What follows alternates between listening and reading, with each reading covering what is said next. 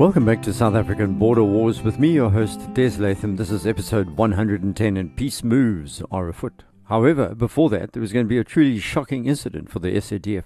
When we left off last episode, the Cubans and the Angolans were gearing up to face another invasion by 61 Mech and Forsyth, Operation Excite, as it was to become known. But for once, the Cubans had decided that they had seized the initiative and were about to launch a two-pronged assault towards the South Africans from Xangongo.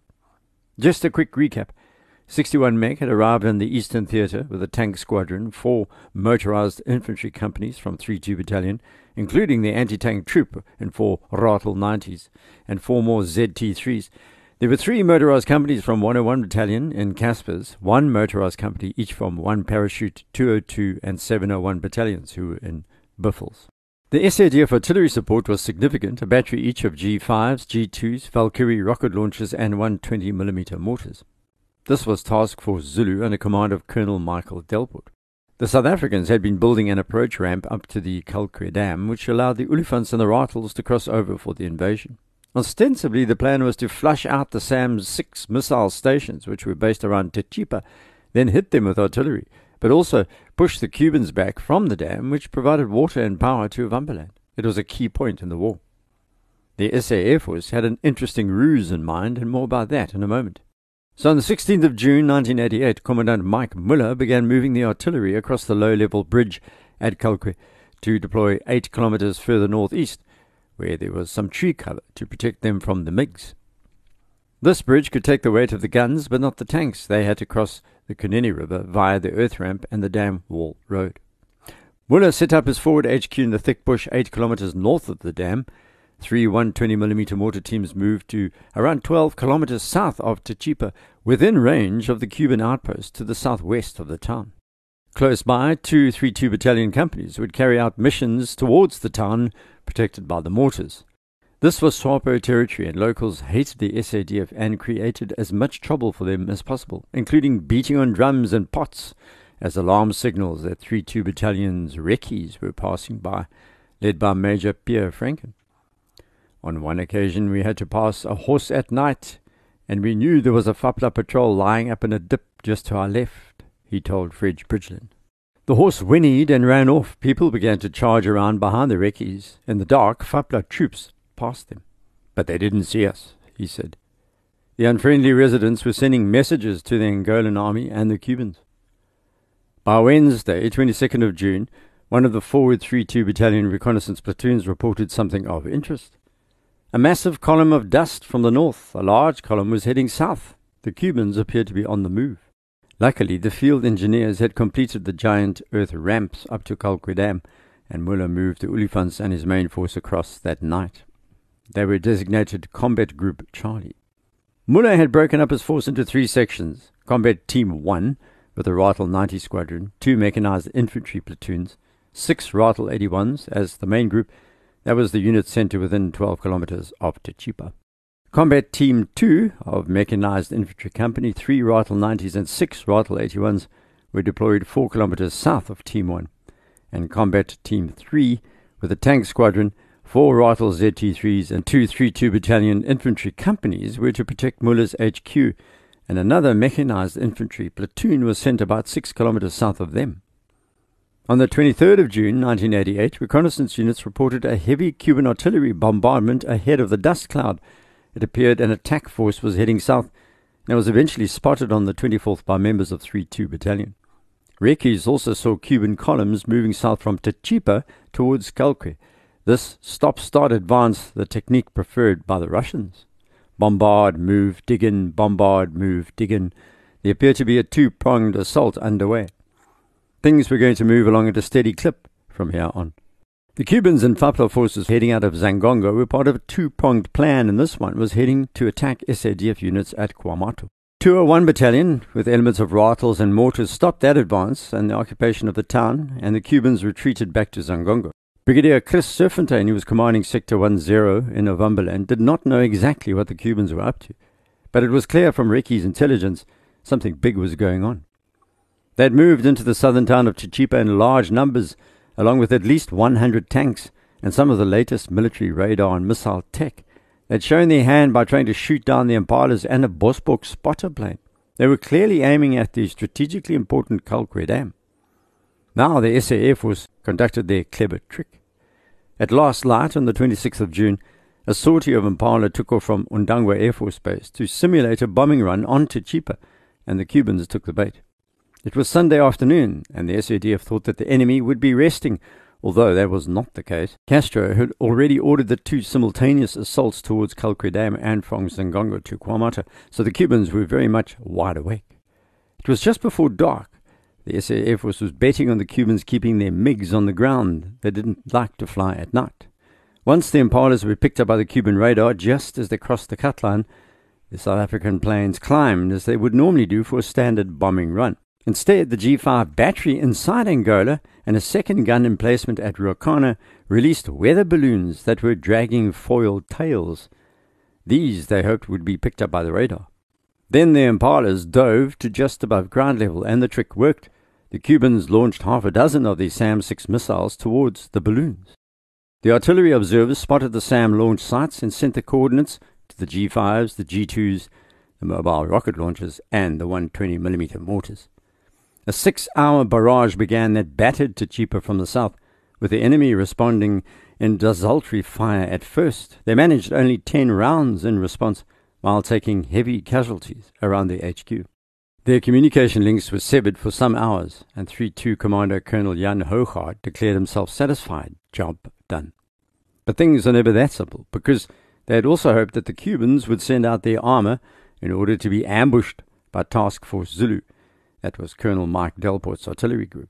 The Cubans were apparently too shaken to respond immediately.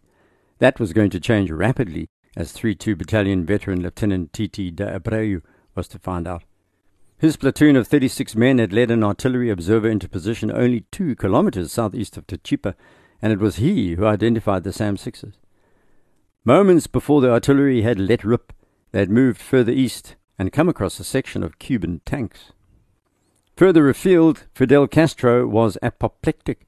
Despite all his hardware and 10,000 men in the Eastern Theatre, the SADF had the gall to launch another invasion straight at his second most heavily protected town in southern Angola after Quito Cuanavale. In the early hours of the morning of the 27th of June, Castro sent a signal to General Sintra.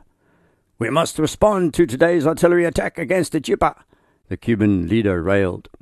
"We feel the first step must be a strong air attack against South African camps, military installations, and personnel in Calueque and the surrounding area." He said the bombing must avoid targeting civilians, but that the Cuban pilots should be on the lookout for artillery in particular. This was going to have implications for a section of 8 Sires soldiers, as you'll hear. The SADF had grabbed the tiger by the tail, and the Cubans set off in 3 mechanized columns with 600 men in each, supported by at least 35 tanks. They were heading straight towards Calueque, and would reach the dam at about the same time that their MiGs arrived. They were hoping to overrun the SADF and finally seize this strategic target. At about that time, 3-2 Battalion Lieutenant T.T. de Abreu had been caught in open ground further southeast by the tanks. He radioed Commandant Hoogaard and said within a few minutes his men would be overrun. Hoogaard asked for coordinates and hit the area with his G5s, buying the platoon a few minutes to scurry away. But de Abreu began to run into more tanks that Castro had ordered south along with the 1,800 troops of 50 Division, and his platoon was in big trouble. When he radioed HQ with the news that there were so many tanks in this area, the signaller said it must be South African tanks. The Olifants had already crossed into Angola. The veteran de Abreu knew a T-54 or 55 when he saw it, and responded curtly that these were Russian and they needed help. De Abreu and his men were caught in the middle of open country, flat, dotted with sparse vegetation, at least 3 kilometers in all directions around them. He split his men into 2 groups. He led one, his sergeant the other. Some of the men were armed with RPG-7s, and they wanted to stand and fight, but it was against at least a dozen tanks. They had no chance. Back in Ruacana, Jan Hoogaard was monitoring the situation on the radio. He thought his friend of many years was a goner. In a desperate attempt to save the platoon, Hoogaard ordered an artillery strike which was virtually right on top of de Abreu, a sweep and search bombardment. Somehow the G5 shells missed the fleeing 3-2 soldiers, but they'd bought the men just enough time, and after hours of running they escaped the T-54s. Luckily for de Abreu and his 36 men, because at this very moment Mike Muller ordered the artillery back south. He didn't want them trapped. Muller then picked up the distant sound of engines to the north, as he sat in his HQ after he'd radioed the order to pull back. He knew the 3-2 Battalion was out there and would give an early warning, or perhaps it was his artillery gunning their engines. He wasn't sure. It wasn't his artillery. The 3-2 Battalion section had indeed spotted the enemy tanks, and they were frantically trying to radio Muller, but their radio had failed. While the South Africans were still unaware of the extent of the Cuban assault coming towards them, the medium-sized force of a mechanized infantry company of 12 Ratel 20s from 61 Mech, together with 3-2 Battalion's anti-tank troop and 8 Ratel 81s, were operating north of Calueque Dam. This column was led by Major Andre Vermeulen, with Major Hannes Nordman in charge of the anti-tank Ratels. Early in the morning of the 27th, around 9 a.m., the column ran slap-bang into the forward Cuban assault group. It was an undulating grassy landscape, and they were descending a northern slope of a hill towards thicker bush on the valley floor. The plan was to emerge and creep up the southern slope of the next rise. As the Ratels moved into the bush at the bottom of the dip, a Cuban soldier suddenly stood up and fired an RPG-7 from point-blank range, around 25 meters away, hitting a Ratel 90, which blew up, its armaments exploding. By some kind of miracle, the crew survived, leaping out before the ammunition went off. There were armoured cars in the bush with Fapla and Cuban infantry. This was now a critical situation. A company of T-54 tanks shot over the top of the nearest hill, joining the infantry, and Major Nordman knew this was a large force. It just kept coming. There were a lot of Cuban tanks, 26 BMP-2s, he said afterwards. These were armed with Saga anti-tank missiles. The Cubans were carrying RPG-7s. They were very aggressive. This wasn't the Fapla groups of the early 80s. Wilting under attack, this was a well-trained and motivated infantry deploying excellent fire and movement skills. The South Africans were completely outgunned, but Nordman was thinking fast. Because his Ratel ZT-3s were in a bush-covered valley, they couldn't fire their missiles, but they could move quickly. It was now up to the Ratel 90s to put themselves against the tanks, and these sped towards the T-54s, as well as 2 Zu-23 guns on tracked armoured chassis alongside several trucks. The Ratel machine gunners opened up on the Fapla and Cuban infantry. Then one of the T-54s got a shot off with its 100mm gun that hit another Ratel 90, killing the commander, Lieutenant Mili Maiden. He was 19. Mike Muller ordered the Olifant tanks to head towards Nordman and Vermeulen. It was a desperate situation. Nordman by now had been wounded in the neck and his hand by shrapnel, but he continued fighting. Then the Ratels hit a T-54. It brewed up, and a group of Cuban troops on the back were killed. The 2 23mm guns and a small number of the trucks were also burning. The Cubans began to break off contact. The Ratel 81s, which carried the mortars, had fired up to 500 rounds, it was claimed later. One of the reasons the Cubans began to wilt. But they fought on still, as the SADF tried to remove Meyring's body from the Ratel, along with the wounded. It was a furious battle. The Olifants finally arrived, and the Cubans retreated before the South African tanks with their 105mm guns. Back in his HQ, Muller realized that something out of the ordinary was going on with the Cubans. This was a major assault force, and they were also operating extremely aggressively. They had a target and a plan. This was not the usual exploratory force. It was on a mission, and he knew full well what that mission must be, to take Calueque Dam. So he ordered 61 Mech to consolidate, but not to follow the Cubans. It was a wise decision. Close to 100 tanks could be deployed by the Cubans, and opposing these were a handful of Olifants and Ratels. The result of a follow-up operation would not have gone South Africa's way. 2 Cuban tank squadrons began to move, attempting to outflank their SADF forward units, targeting the withdrawing 61 Mech from both sides. But the SADF artillery once again was brought to bear, and the Cuban outflanking maneuver stopped. 61 Mech was now zigzagging south for several hours, keeping the enemy in sight. The Cubans were everywhere, and 3-2 Battalion kept up a constant fire on these companies, holding them back. Then a third column of Cubans were spotted, along with the other 2 flanking groups, but a targeted bombardment by the South African artillery hit 2 of these transport vehicles. This was very much an SADF retreat now, and Brigadier Serfontein gave permission for Muller to set up a compact front on the high ground just 10 kilometers north of Calueque Dam. Last stand. It was the South Africans' turn to try and dig in a defensive position, but they were definitely facing a much stronger force on the march towards them. It was better armed, and ominously, the enemy controlled the air war. The Cubans were coming.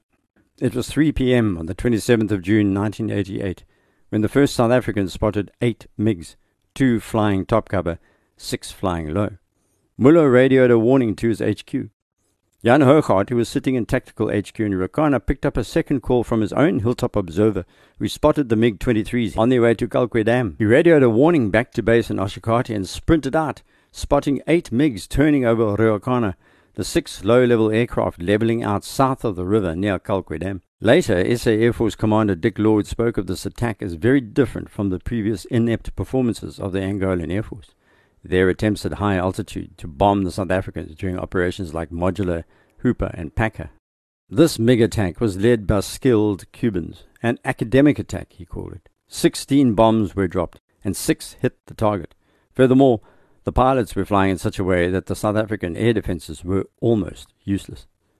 The 2 top cover were looking out for SA Air Force interceptors, while the 6 others hugged dirt roads at only 300 feet until they reached Rukana, where they screamed over the airfield, turned and lined up in pairs southwest to northeast along another dirt road on the South African side. The first pair overflew the dam at about 1,000 feet to acquire the target, climbed and called in the other 4 MiGs. These dived straight towards the dam wall in pairs, then levelled out in a kind of cross-angle attack, first from southwest to northeast, then directly east to west. Each plane dropped 2 250-kilogram parachute-retarded bombs on each pass, and just because they could, they slowed right down to ensure a hit, firing their 23mm cannon at the same time. 6 of the 16 bombs hit the dam wall, damaging the structure. 2 SADF troops on the wall were caught by both the bombs and the MiG's cannon fire. One was cut up by the flying concrete and shrapnel. The second leapt off the wall, falling 15 meters to the sandy ground below, spraining his ankle, but the adrenaline was flowing and he managed to run to safety despite his injury. Then, just to rub it in, one of the Cubans in his MiG-23 executed a victory roll as he sped from the dam, reminding the South Africans that they had been caught totally unawares.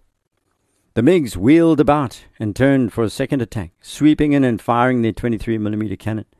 The SADF anti-aircraft battery had woken up and opened fire in turn, a simple 20mm hand-aimed automatic cannon. This had an unfortunate effect. One of the MiG pilots dropped his bombs early, and that fell directly onto a Buffel parked near one of the large steel pipelines, which took water from Calueque to Ovamboland.